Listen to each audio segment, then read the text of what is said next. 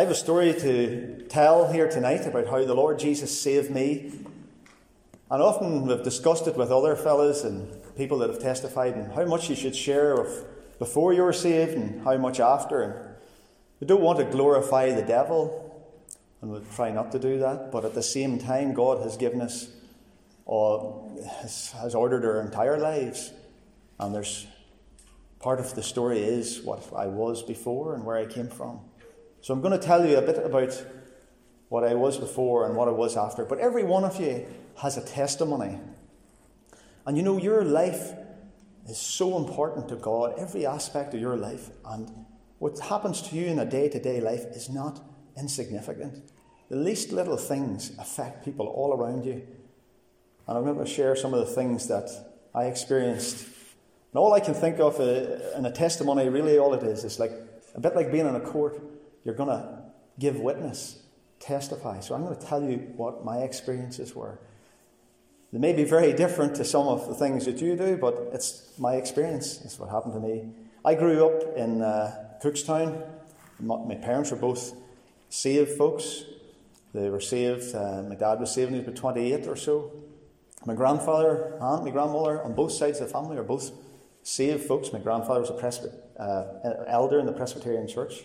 My dad was an elder in Cookstown Free Presbyterian Church. And so on my mother's side, they were both saved. The grandparents, and my mum was saved. So I grew up in a home and an environment where we heard the truth. We heard the gospel. I knew the way.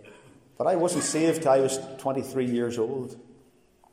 I was born in 1974, and I was born again in 1997. To save you the time, I'm 47 years old.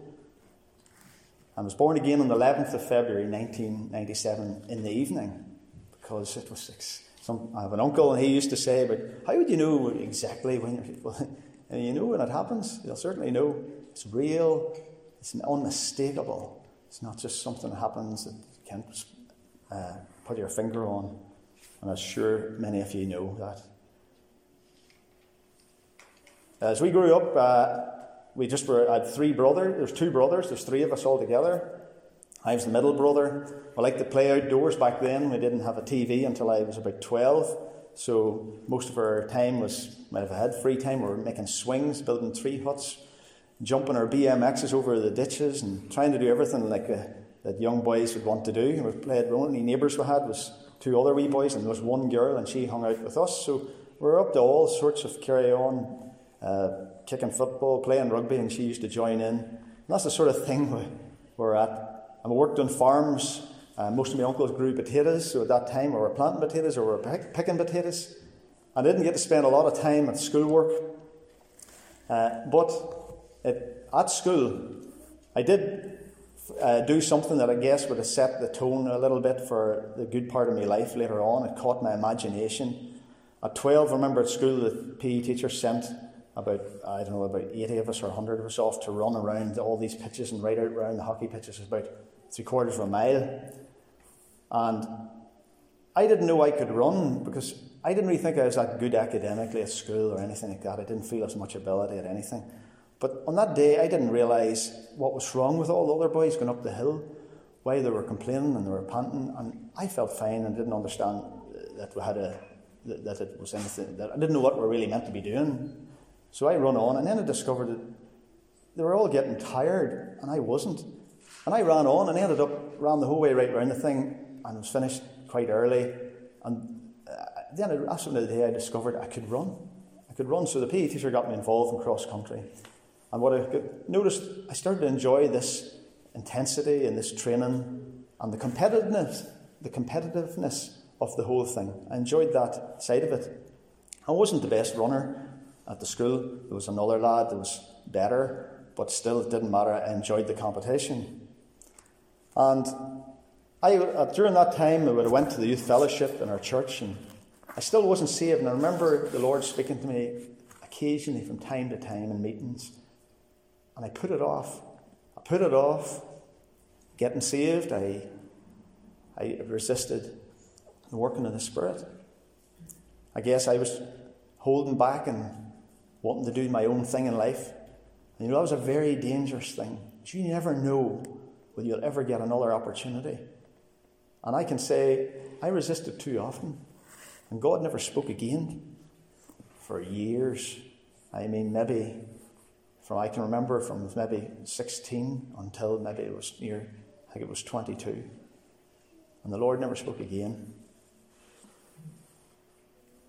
The Lord's a gentleman. And you know, don't underestimate his kindness and his patience. He will not hang around forever. If the Lord doesn't give you a chance to come to him, he may never get another chance. Some people don't get another chance. So don't assume there will be another one. The Lord was gracious, spoke to me again later on. But anyway, as I went on, I went to the youth fellowship, and I could always see that the other young people, there was something different about them, that were saved.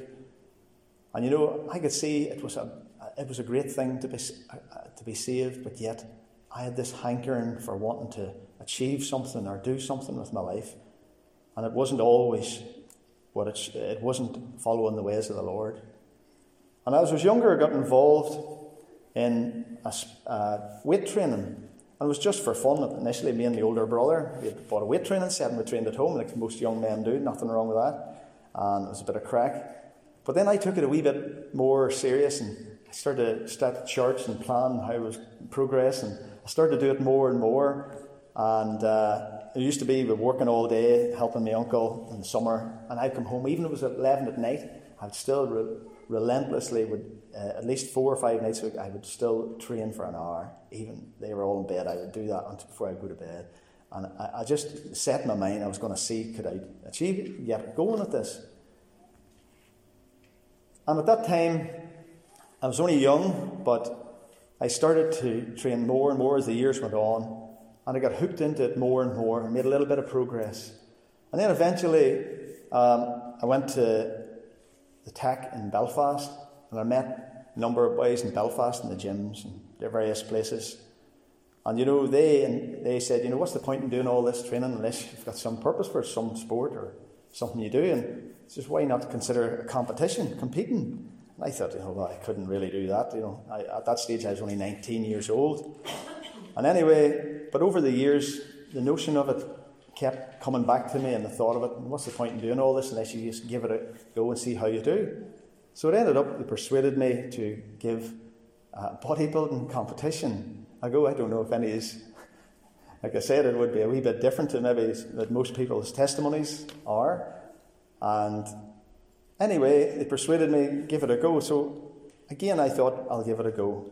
And around the time of, I'm just trying to remember when it was, the year, it would have been around 1996, or around that time, 1996, 97.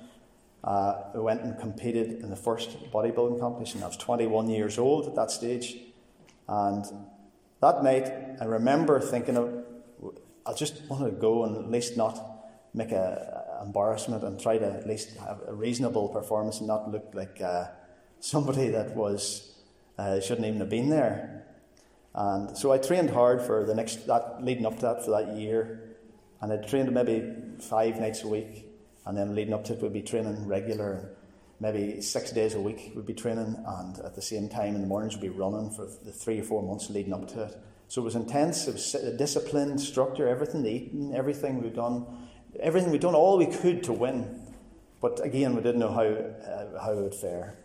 But on the night, then the next thing I was surprised, ended up, I won the competition. And they came from Belfast and Dublin and all over. And I won the competition. And then they said, you know, you should also compete in the novice category, which was any age group, on the same night. And he says, but you think you're good enough to do well there too? So we entered that competition that night as well and won that as well. So on that night, I was only 21, and here I came home with these 2 trophies. And this is the first time in my life I experienced a kind of success. I wasn't that good at school. We spent a lot of time working on farms. We didn't study. And I'd got something that I felt I'd achieved something. And I began to get really hooked in on this more and more. And it became the whole purpose of my life. It became the whole purpose. And I remember we competed in a strongman competition in Cookstown and won it too. Then the local council had given me this Sport and Achievement Award for, I suppose, winning these competitions. And again, the whole thing, then what happened, I found as time went on, more and more people began to, you didn't see you as Nigel Leifson, seen you as that boy that does this and does that, wins these competitions. And it began to become almost a burden. And I had to perform in order and achieve in order to have purpose to my life. It became the meaning of my life. And that's what I did. I got drawn into it more and more. And again, I competed the following year at 23 in the senior category, and I didn't do as well that time. I came third, but it was the highest category, it was the hardest category to do well in. I was the youngest out of them all there. But I didn't get the same enjoyment out of it that year. I remember thinking about it because I went and competed on the Lord's Day, on a Sunday. Not that I'm endorsing the sport anyway, because it is a vain sport. It's not something that I would agree with now. It's good to exercise, but it's vanity, very much so. But at the same time, I competed on a Sunday, much to the displeasure of my parents. I went against their will. And they didn't want me to do that, especially on the Lord's Day. And even if I had won, I think I would have went home and I wouldn't have been any way satisfied or got any enjoyment out of winning, even if I had won. And at that point then, again, I started to think about what's the purpose of life? What's the meaning of all this? Why am I doing this? Why am I putting all this extreme, intense effort in, which I did do, and almost on a daily basis, and this strict lifestyle that I had to live to get going in it.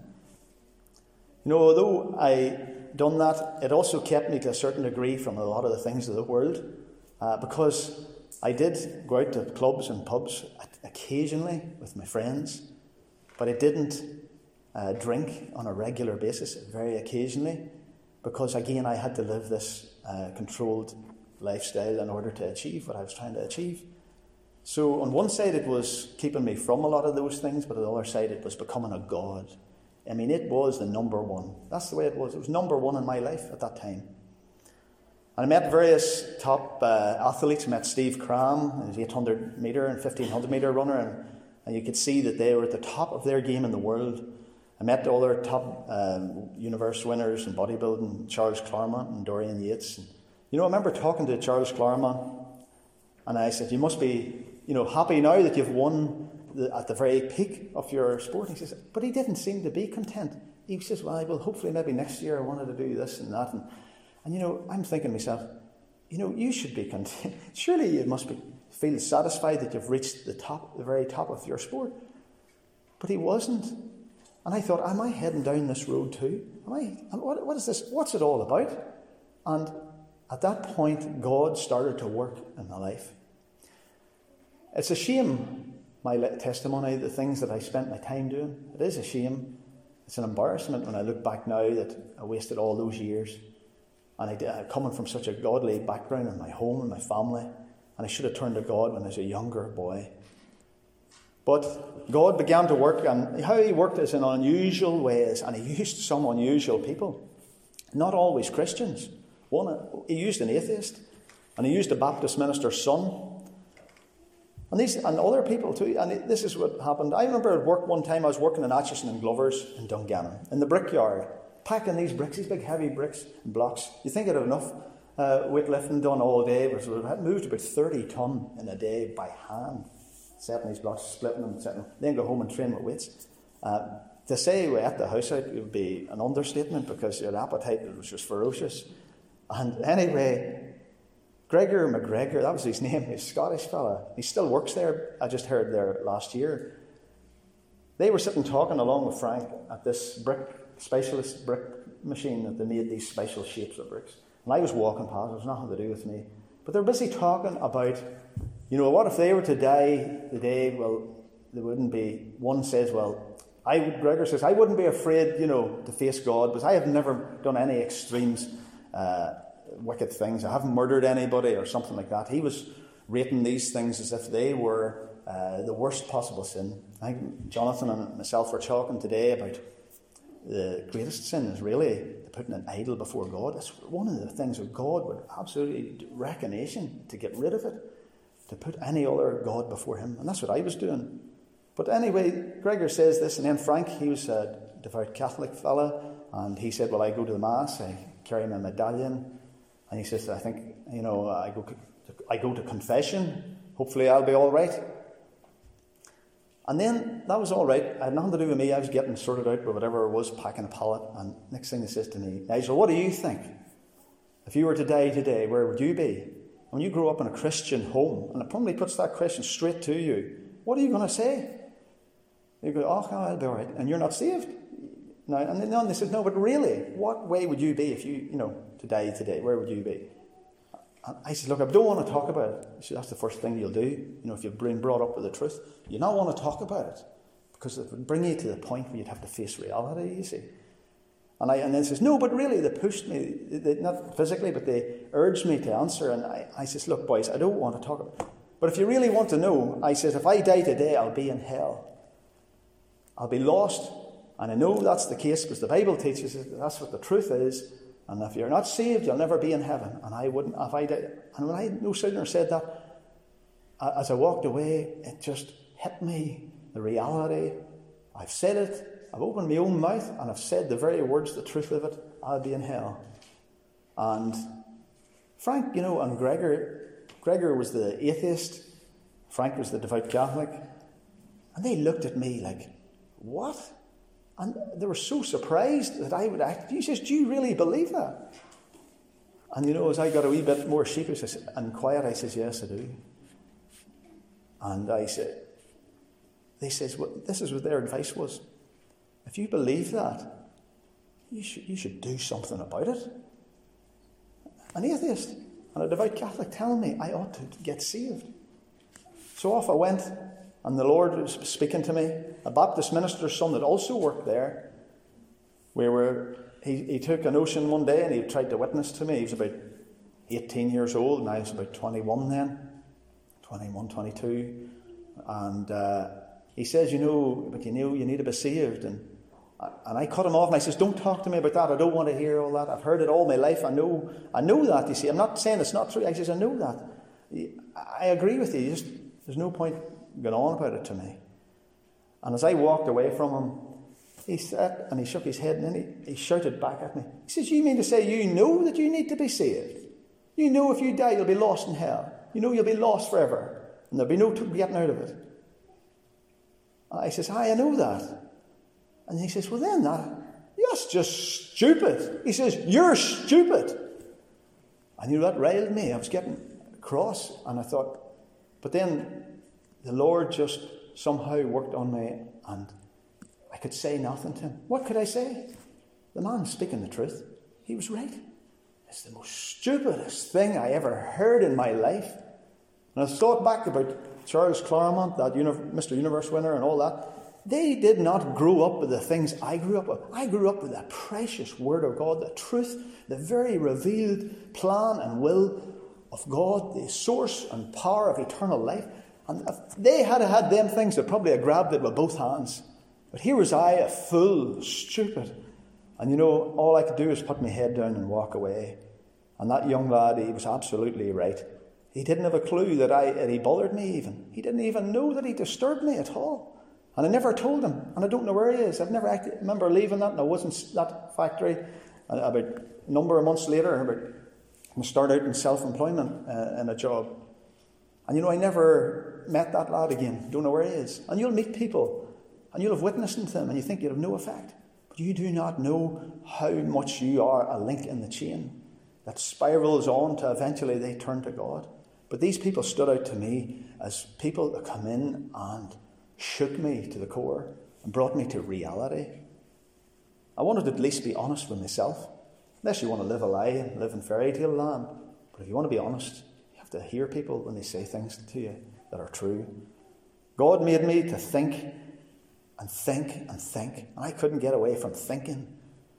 And he kept bringing it to, what's well worth investing your time in? What is this?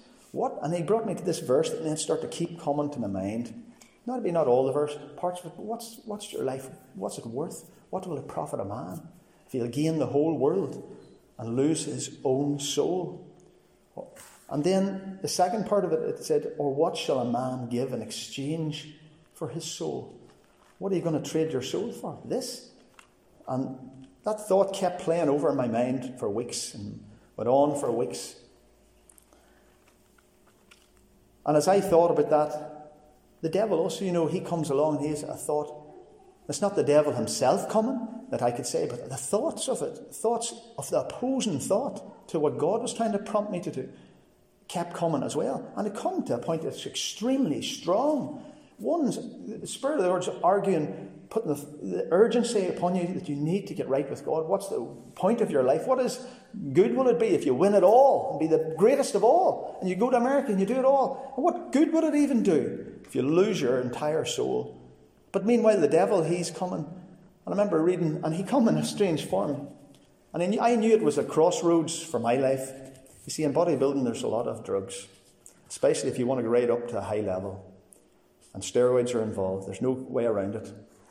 And again, many of these other top strong men's sports are also like that. But the thing is, I remember reading Arnold Schwarzenegger. He said this thing in an article. He said, I was prepared to do whatever it took to win. He says, unless you're prepared to go there, he says, you will never be a champion. You can never do it, he says. He says, you have to decide whether you want to do whatever it takes to win. And as I was weighing all this up and thinking, will I go any further? Will I go further with this or not? The Spirit of the Lord at the same time was kept forcing me and putting the pressure on me. And at nights I wasn't sleeping. For 3 weeks leading up to when the Lord saved me, I was waking up at nights, night after night. Where will I be if I die tonight? I'll be in hell. I kept waking up night after night. I'd never have a problem sleeping. For years, never ever had a problem sleeping. Slept like a log. But then these 3 weeks leading up to it, the Lord saved me. I was waking up night after night. So you can see the tug of war is going on. And it's real. If you experience it, it's real. And you can't explain it. You just know it's happening. Well, anyway, I went to a mission. And at that mission, the Reverend Patterson was holding this mission in Cookstown. He held it in a wee hall, Orange Hall up the road. My brother had asked me to go many nights, and I kept turning them down. And eventually, I said, all right, I'll go. Because he was my brother, and I cared about him, and he cared about me, and I went with him. And he would come out of the meeting, and, I was okay. I came home. And meanwhile, all these things are building up. And I can't remember much about what he's preached about, apart from something about a talent. God would rain in the plagues in the last days. One of the plagues was something would fall, hail from heaven. It would be the weight of a talent. And I could remember that. And the Lord just broke me that night. As we came home, my brother Rodney, he was broken. And it's funny how the Lord works. The Lord brought Rodney to tears and he says, Nigel, will you ever be saved? And at that point, the Lord just broke me too. Broke me. It's just like a lump of clay, and he just broke it into bits. And I just become absolutely helpless. And I remember crying like a baby, and I'm not ashamed to say that. And I just cried, and I said, Rodney, he says, do you want to be saved? And I says, I do. I want to be saved. You don't even know what you need whenever you're at that state. You don't even know. And you don't even understand what you should do or where you should be or what you should think or say. You were just broken of the Lord. I was broken of the Lord. And I remember talking to my dad. My dad says, Nigel, he says, just ask the Lord to save you in your own words. I said to him, I wanted to be saved. And I says, what do I do? He says, just ask the Lord in your own words. So I'm down to my bedroom and I begged God to be merciful to me and give me another chance just to come to know him. And that because I knew full well, I see when you're at that age, I tell you, it's a fearful place. When you realise the reality of hell is real and you're going to die and be lost forever, it comes upon you so strong, so fearful, that you're begging. You'll beg. I'll tell you what, I would have done anything. I'd have walked up the street on my hands and knees if I thought that would have made a difference. Nothing will hold the person back when they are desperate. And I was desperate. And I begged God. And I remember thinking, if only I could be saved. If only I could be saved.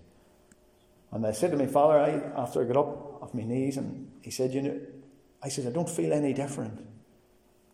And he said this very important thing to me. He said, Nigel, it's not about feelings. It's about faith. And then he said these words. He said, just trust him. And that's an impossible thing to do if you're not saved. Without the power of God. That is the gift of God. That comes from God. Faith is a gift. It's not of works. You didn't work it up. It come from God. And God did it. He gave me that faith to believe, because beyond my understanding how it was possible, I could find myself at peace, resting, no more fear. I found myself at rest, and I could just trust God. And that was the marvellous discovery. I couldn't understand. How is it that I can just trust God? How wonderful. And I was at real peace. And from that day on, God done a work. On the 11th of February, and 1997. And to this day, I still look back, and as I think about being a Christian and the tests and trials of life that you experience, the Lord just keeps sometimes have to reset you now and again. You ever notice that? Get back to where you started out at. It's just by faith. You won't find any new discovery. It's still the same thing. Just trust me. Just trust me. Live by faith. And really believe me, because he can do the impossible things. Reverend Patterson, it was nice of him to come down to see me after the next day. He'd heard that someone had got saved in the Davidson home, and I testified for him in his church that time later on after that. But I remember then after these things, I thought, what will I do now with my life? Because one minute being highly switched on, day after day, year after year, pushing this ambitious plan and this desire, because it was the only thing I had that I was getting somewhere in, pushing this to try to get to the top of my game in that sport. From that to just the Lord saving me, to now not knowing what I do now. I was in my job. At that stage, I had a wee hot food trailer that a chippy, you could call it, a chippy van. So we had that. It was just a means to getting out of Atchison and Glover, so I'd done that for 2 years. And I remember the Lord just showing me to read my Bible and to study the Scriptures. And so that's what I started to do. I started to start and read the Bible right through. And it was all came afresh to me. But at that time as well, I thought I'll go back to the gym and just see the fellas, and maybe thought, I'm not going to be into bodybuilding anymore. I'm not going to be into all this. And I found as I went to the gym, I thought, I'll lift this weight. I don't know what it was, to do something or other. Normally I'd have no problem lifting it. But without that absolute motivation and total commitment that you had towards it, you could hardly budget. I couldn't understand why I couldn't. There was no heart in it anymore. I had no heart for it. I could not do it, because it took a huge amount of mental focus, and you didn't realise that. And the Lord had took that all away. But anyway, I just done very little that night and just thought I'd say hello to them. And I thought, I'll maybe need to tell these boys that the Lord saved me, because I spent so much hours with them. And they'd been all backgrounds, and some rough characters, some nightclub bouncers and stuff trained there, and all sorts of fellas. And anyway, at the end of the night, the boys came over and they said, is there any truth in this newfound religion that you have found? I said, who told you that? He said, we've heard the word had already got to them before I even got a chance to say, within 2 weeks. And anyway, I says, yes, there is. And they were all laughing and elbowing each other for a laugh. Most of the fellas wouldn't have been from, a Christian background, they'd been Catholic background, and they maybe didn't understand, but it's generally a bit of a joke sometimes that these people live a wild life and then they get saved. This is the sort of the saying that goes around. So anyway, I said, yes, there is a truth to it. And I knew they were all basically mocking the idea of it. And I says, boys, would you hold it against me that I wanted to escape hellfire? And I said that to them straight, and to get their attention. And they immediately just stopped laughing. And he says, no, we wouldn't hold that against you, Nigel. And I says, well, it's real. I says, I found, the reason I've turned to Christ, I says, was I found something even better than all of this that we do. That all this is something worth following. Christ is worth following, and I've given my whole life to him. And you know, it was an opportunity to witness, and the Lord gave me more opportunities. Then I was back again about a week later, and I went, and at the end of the night, I met this fella. Well, I already knew him, Ananias Quinn. And you know what? I didn't know what I would say to him, but the Lord put a strong urgency on me to say something to this man. He was just over there. It was nothing to do with me. And I thought, well, why is it I feel I need to say to him? There was plenty of other people in the room, loads of other people. But him, I need to say to him. He was into biking, he had tattoos, and he had 3 or 4 earrings in each ear. And I thought, will he even listen to me anyway? And I thought, right, I'll have to say, I don't know how this is going to work out, but the Lord's out urging me, I have to do it. I went over to him and I says, you know, I was going to say to you there, I says, I was listening to a man giving his testimonies called Sailor Bill at a meeting the Reverend Patterson had held. Not that long, I think it was maybe the same mission. And he says, Sailor Bill, he put that tattoo on my shoulder. That's the first thing he said. Talk about the Lord giving you an opening at all plan. But anyway, it's not always for the purpose you think. Sometimes the Lord has been gracious, but it doesn't mean people get saved. Ananias didn't get saved that night. Ananias was dead 2 weeks later. And I remember telling him, I says, Ananias, it's real. And I must have never left him for about 40 minutes. And eventually everybody had left. The place was getting cold. And he says, look, I have to go home. And he says, all I can say is one sure thing. He says, you certainly believe this? And I says, I do. He says, but before that, earlier on in the discussion, he says, you've been well succoured. He says, do you believe this nonsense? That's what he had said to me. You believe this nonsense? And you know, I could remember him saying that. You've been well succoured. Do you believe this nonsense? And he died outside Cookstown. And there was a party, and I think he had too much to drink that night. And it was frosty ground, and they found him outside the next morning. I think he went, I don't know, he must have went unconscious, and he was laid out in the grass, and the next thing they found him dead. He was only about 20, maybe 25, 28 years old, or around that. So I can remember that. There's only one other occasion I experienced that extreme pressure of the Lord to go and tell someone. I was on a building site in Belfast about 4 years ago, and I don't know who the wee man was, but the Lord pushed me, urged me to speak to this man.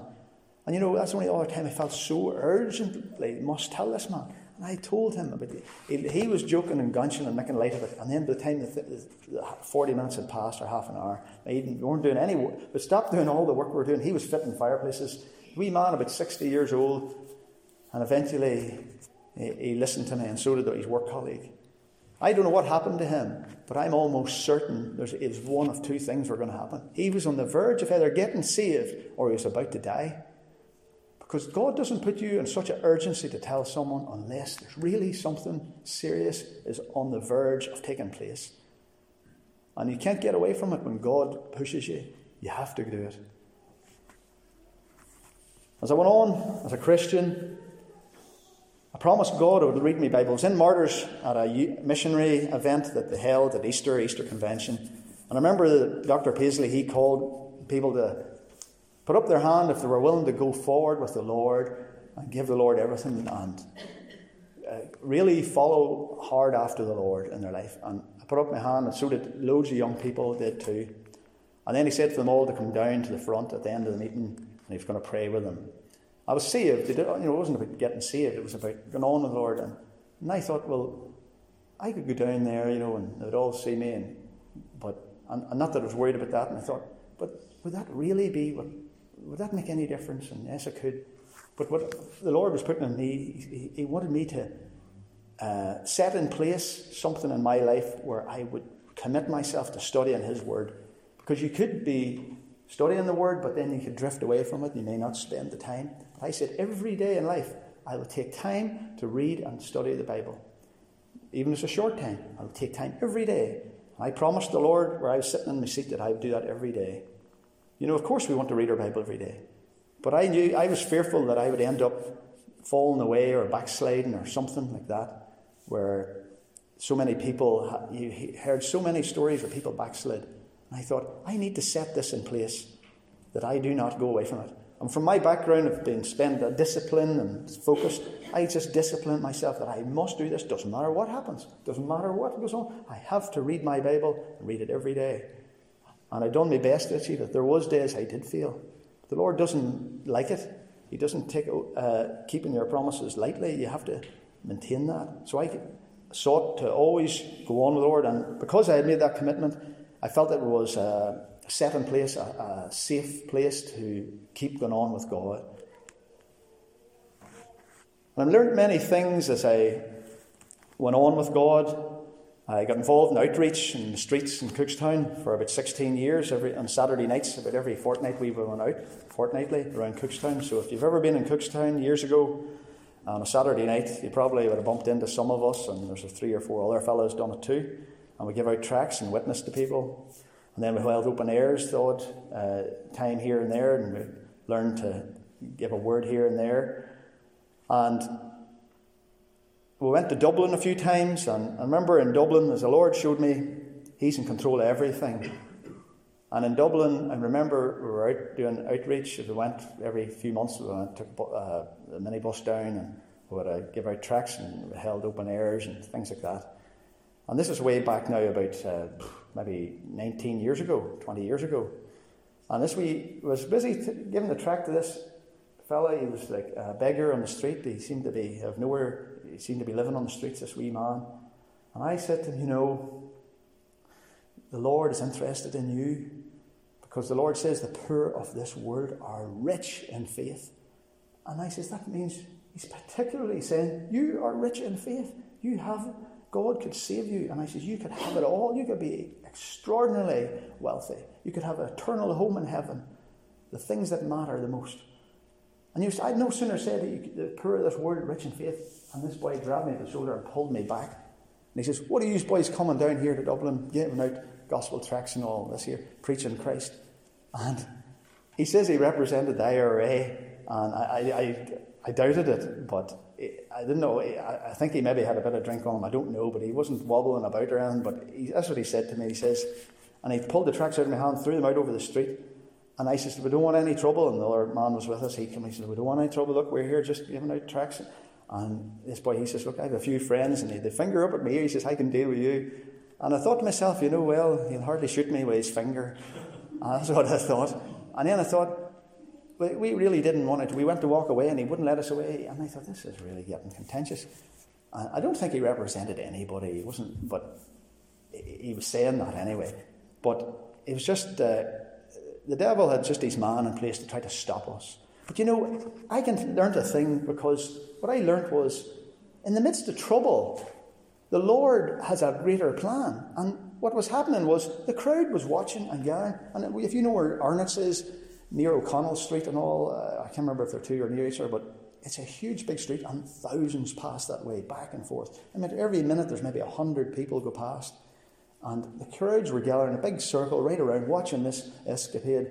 And he started to clench his fists, and I thought, what can I do? I can't fight back. I'm not allowed to fight back. You can't do that. So I started to protect myself, and I just prayed, Lord, I have to take a thump for you, Lord. If the disciples took a punch, sure, it'll be only, all for your glory. And Lord, but would you help us? And I'd no sooner prayed that and opened my eyes, and this boy's still trying to trouble us. And the next thing, 2 Garda men just lifted him off the ground and took him away and frisked him up against the wall. And all the people then came over, and a huge crowd came over to get the tracts, and wanted to know what this was all about. And they could see, if we had reacted badly, we would have been a very bad testimony. You have to turn the other cheek. That's part of the deal. You aren't there to fight and twist. So I learned that God is all powerful, and He is sitting ready to act. And He had His people in place to do whatever. And He had a whole plan to witness and to win souls for Him. Now, I don't know what happened, but to those people who received the tracts, but we know that God had His way. I'll tell you another experience I had, and the Lord was showing me that He's in control of every last thing. He has real power. I was doing this business studies course at that time at the Tech in Knockerfell. And I was doing this, part of the course was Sage, computer accountancy, and I wasn't that good at it. I was just hoping to get through the thing. And I remember down on my knees before the test, and I says, praying to the Lord, Lord, help me to get through this. I don't know how I'll get through this, but help me to somehow get through this. I knew I wasn't going to be that quick at doing it. And the Lord, what he did, he helped me through it. And he done it in a strange way. He gave me a half an hour more in the exam than everybody else. And I tell you, it's a very real thing. It was certainly what happened. We were into the exam, and half an hour into it, there was about 24 in the room, and all the people's computers in the room were all working away. They all went blank. And the man sitting beside me was an electrician. He was doing a night class in this. And everybody's computer went blank, except mine. And all the ones to the right, to the left, behind me, and they're all the same computers, all plugged into the same power line, and yet mine never even flickered. And what happened was, the man next to me, he was looking at me, and he says to me, he says, "You're the chosen one." And I thought, what do you mean? It was sort of a saying people had. And he says, "You're elect." And he was speaking from some point of view of a saying went around, like a worldly saying, "Oh, you're elected," or "you're..." But it was as if, when he was saying that to me, it was as if the Lord saying, "No, I'm here. It's you. You're mine. I'm helping you." And what happened was, I needed all that 3.5 hours. They only needed 3 hours. I needed 3.5 because I was still about the second, the third person to leave the room at the end. And I passed the course. But it reminded me, the Lord was saying to me, he says, if you trust me and you ask for my help, he says, I can do anything. I can come and do things that you think are impossible. And he works in ways that you never understand. But it was just a demonstration to me that God is real. He's willing to help. He's willing to do things if we'll trust him. I remember praying for my cousin, and he's still not saved. But I prayed that God would take sleep from him. You know why I did that? Because, the 3 weeks where I couldn't hardly sleep before I got saved, my brother Rodney, he revealed to me that those 3 weeks leading up to it, he was constantly praying that God would take sleep from me, that I wouldn't be able to sleep. That I wouldn't be able to sleep, that God would speak to me so strongly. And that's exactly what was happening. Slept like a log all my life, always slept, but those 3 weeks I could not. Those 3 weeks I couldn't sleep. I remember praying for my cousin, and the same thing, I prayed, Lord, take sleep from him. And I hadn't been talking to my cousin lately. And I prayed and prayed for him. And I've told him this since. And I told him he needs to get right with God. And I prayed for him that God would take sleep from him, that he would turn to Christ. And eventually, about 5 months later, I was talking to his mother. His mother says, Alistair, he's in an awful way. He says he can hardly sleep. And I says, what? And, then it reminded me what was going on. He says he's tried everything, been to the doctors, tried sleeping pills. The sleeping pills won't work. He can't get to sleep. And he says he doesn't know what's wrong. He says he's got a point, he's actually got, he never thought, he says his mother was saved, you see, and he began to pray, and God, help me, what's wrong with me? And I realised what was wrong, and that I had been praying to that very end. And so I told him he needed to get right with the Lord, but I stopped praying to the point where that God would take sleep from him. I felt that I was pushing it too far. And then he was all right again. And what I'm trying to tell you is, believe the things you pray. But when you get up off your knees, I think what happens so often, we believe them when we are praying, but the minute we go to get up off our knees, then we start to doubt. Don't doubt. Keep repeating it as you get up off your knees, and keep on believing it, and keep saying it as you walk out the door, and keep on saying it, and don't doubt it. You will have those things that you ask for if you believe. And this was a thing that was in God's will. I felt it was right. And God was showing me it's real. When you're asking, you might not see any signs of it, but it's happening. It's already happening. I worked in KDM Hire, this place down the road. But anyway, I remember starting there as a salesman, and I got paid off. And eventually, the boss, he kept saying to me, and I was trying to just do my work hard and do everything right.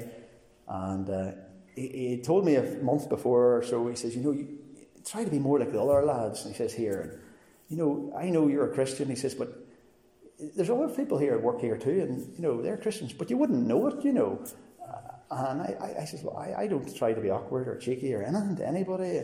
He says, but you don't curse, you don't swear, and you don't go to the pubs, and you don't do the things they do, and try to gel more, try to be more, gel, mix with them. I don't know what it was, but I says, well, anyway, he told me eventually a month later he was going to have to pay me off. And I said, well, for what reason, or what's wrong? Or I says, I'm not working hard enough. Or he says, no, he says, definitely not. He says, not because you weren't working hard enough. And I said, well, what exactly? I think maybe I was privy to some things that they didn't want to know about. I don't know. But anyway, the Lord, I says, it was an opportunity. I actually turned it into an opportunity to witness to the boss. And I told him, there's nothing, I can't let these things go. I can't just live like everybody else. I have to be who, Lord save me. I says, I have to be who I am. I says, I would never give this up at any cost. And I prayed for that man. And as much as I was annoyed that it was paid off, I prayed for him. God would speak to him. And I believe God was speaking to him. And I prayed for him for a long time. But that led to me going out on my own. It was a bit of a shock. I led to go out on my own as self-employed. It was tiling, which was not so easy to make a living at. It was tough enough going for years. But we worked on at that, and I kept trying to go forward with that. But as time went on, I remember chatting to my grandfather, and he was saying to me one day, he says, when you're reading your Bible, make sure you don't put your ideas into the Bible. Read it completely as if you never read it before. Read it completely fresh. And my grandfather was a godly man, and I always took that advice serious. Try to read the scriptures and let God teach you. And that's what the Lord had been doing. He'd been teaching me over the years from the scriptures, and I'm sure he teaches you too.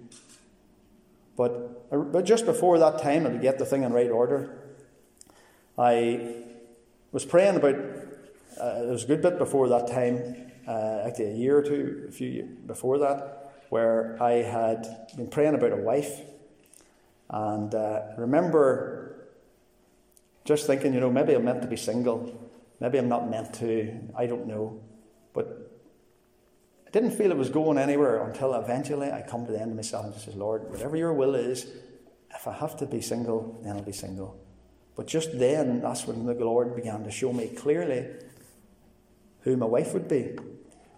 And I had known Leona for a year or two, but I had never went out with her. And anyway, I remember that night when I asked her out, I already knew that she was going to be my wife.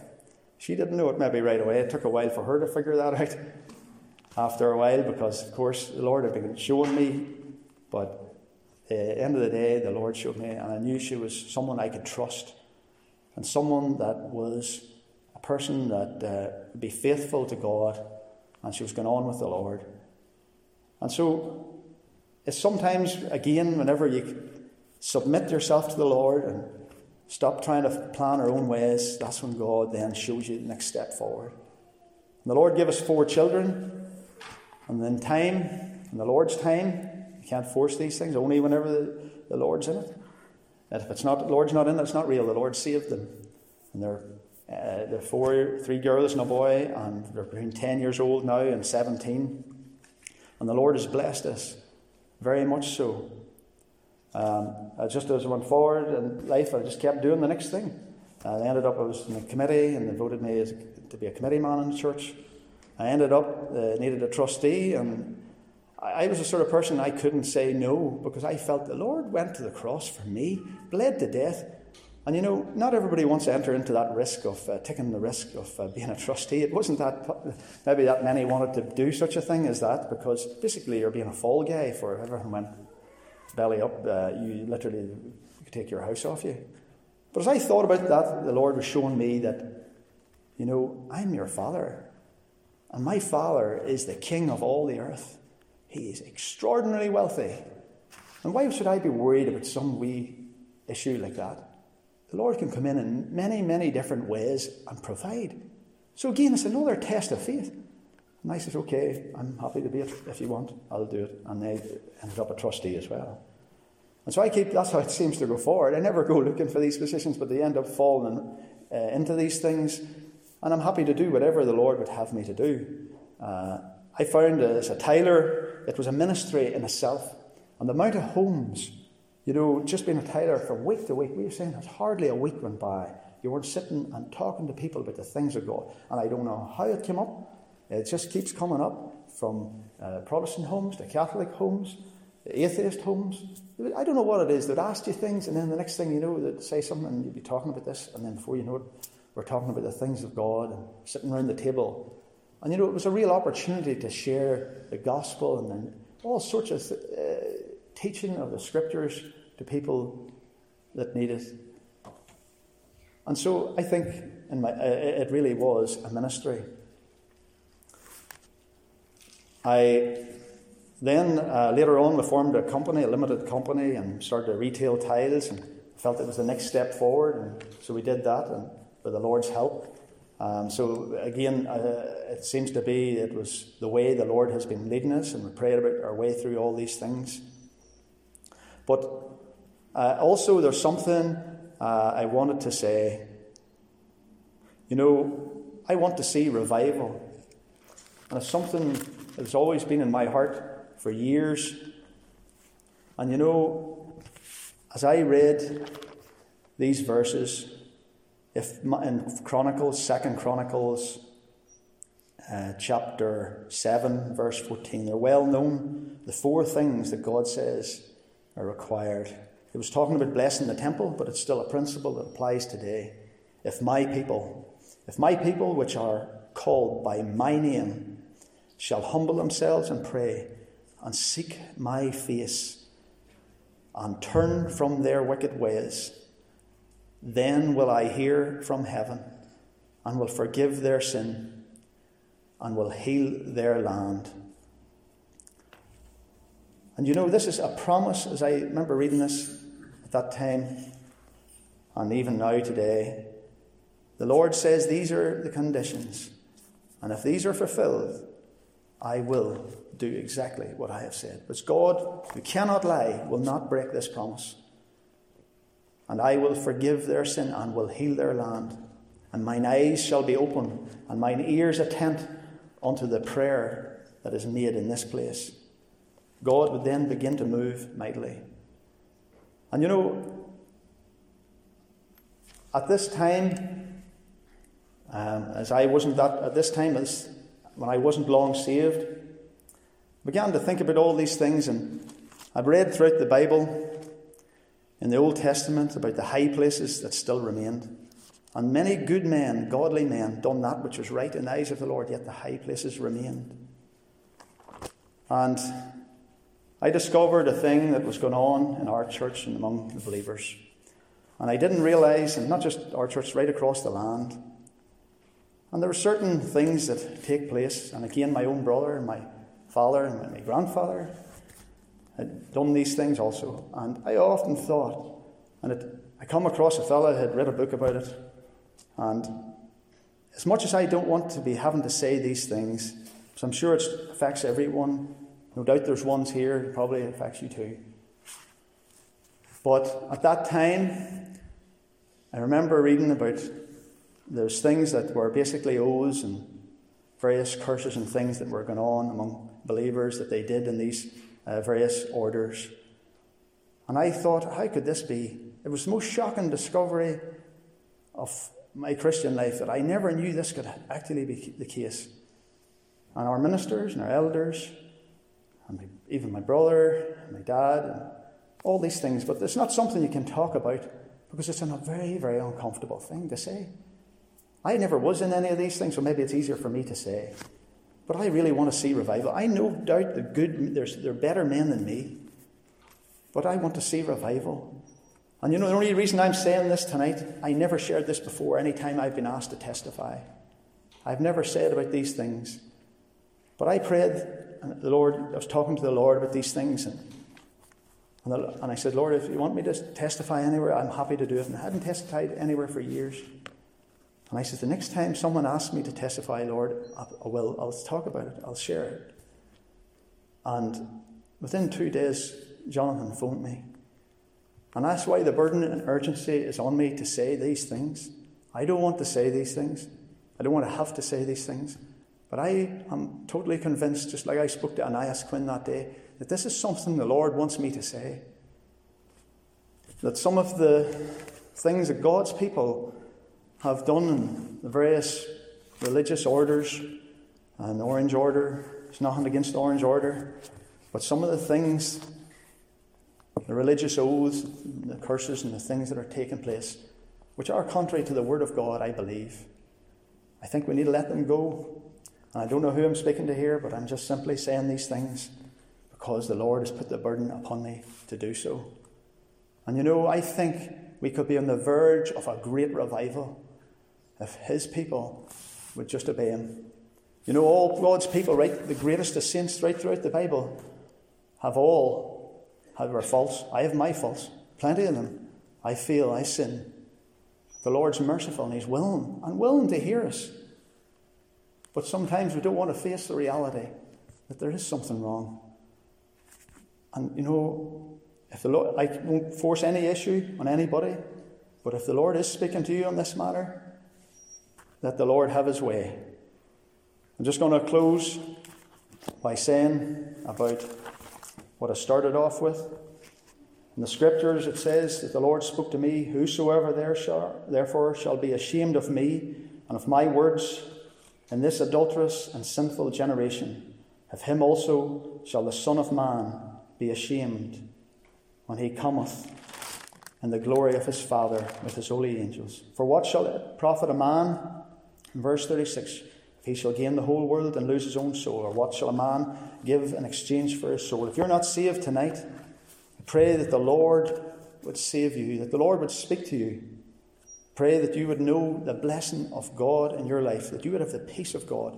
For to know that you're saved is the greatest of all things.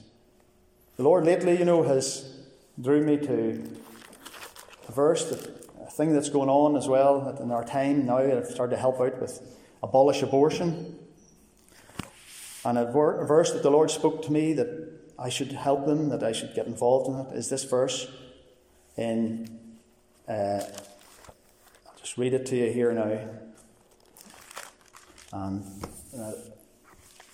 Proverbs 24:10. As time went on, I came across this situation that I didn't realise the extent of how much abortion is going on in our land. And that I realised that there was literally 25% of all pregnancies ended in abortion. 25% never see the light of day. And all these things are getting worse and worse. And what can we do? We can only do what the Lord directs us to do. And I've seen these men, Wesley Mitchell and Mark Lamb, were making an effort to try to bring an end to this. They're doing whatever they could. And the Lord, as I read my Bible, I've seen these verses, and it says, "If thou faint in the day of adversity, thy strength is small," the Lord said. "If thou forbear to deliver them that are drawn unto death, and those that are ready to be slain, if thou sayest, Behold, we knew it not, doth not he that pondereth the heart consider it? And he that keepeth thy soul, doth not he know it? And shall not he render to every man according to his works?" And the Lord was basically saying here, you know about it. You know that these things are going on. Do something. Help these people. Try to stop this. So that's what I did. I just done the next thing that the Lord showed me. So I contacted them. And if you feel the same, you could help in stopping these things. Wherever there's a rally in this area, wherever abolish abortion is, you could help out. I don't know if you know Wesley Mitchell. He's a good man. He's trying to do what he can. And the Lord, He put it upon me. He says, don't try and get a sin. You don't know anything about it. Because you do know about it. And He says, I'm keeping alive your soul too. And He says, I ponder the hearts. And so I got involved in that. And the Lord is working. He's speaking to people. He's also speaking to the Catholic people through it also. And they also would even turn up and know that it's wrong. And they would try to oppose the thing too. But sometimes, God uses these opportunities and these troubles and these difficulties to bring a chance and an opportunity for them to hear the gospel. And as I close the night, I hope the Lord has spoke to you. I hope the Lord has blessed you in some way in my testimony. And may He bless you this week too. Amen.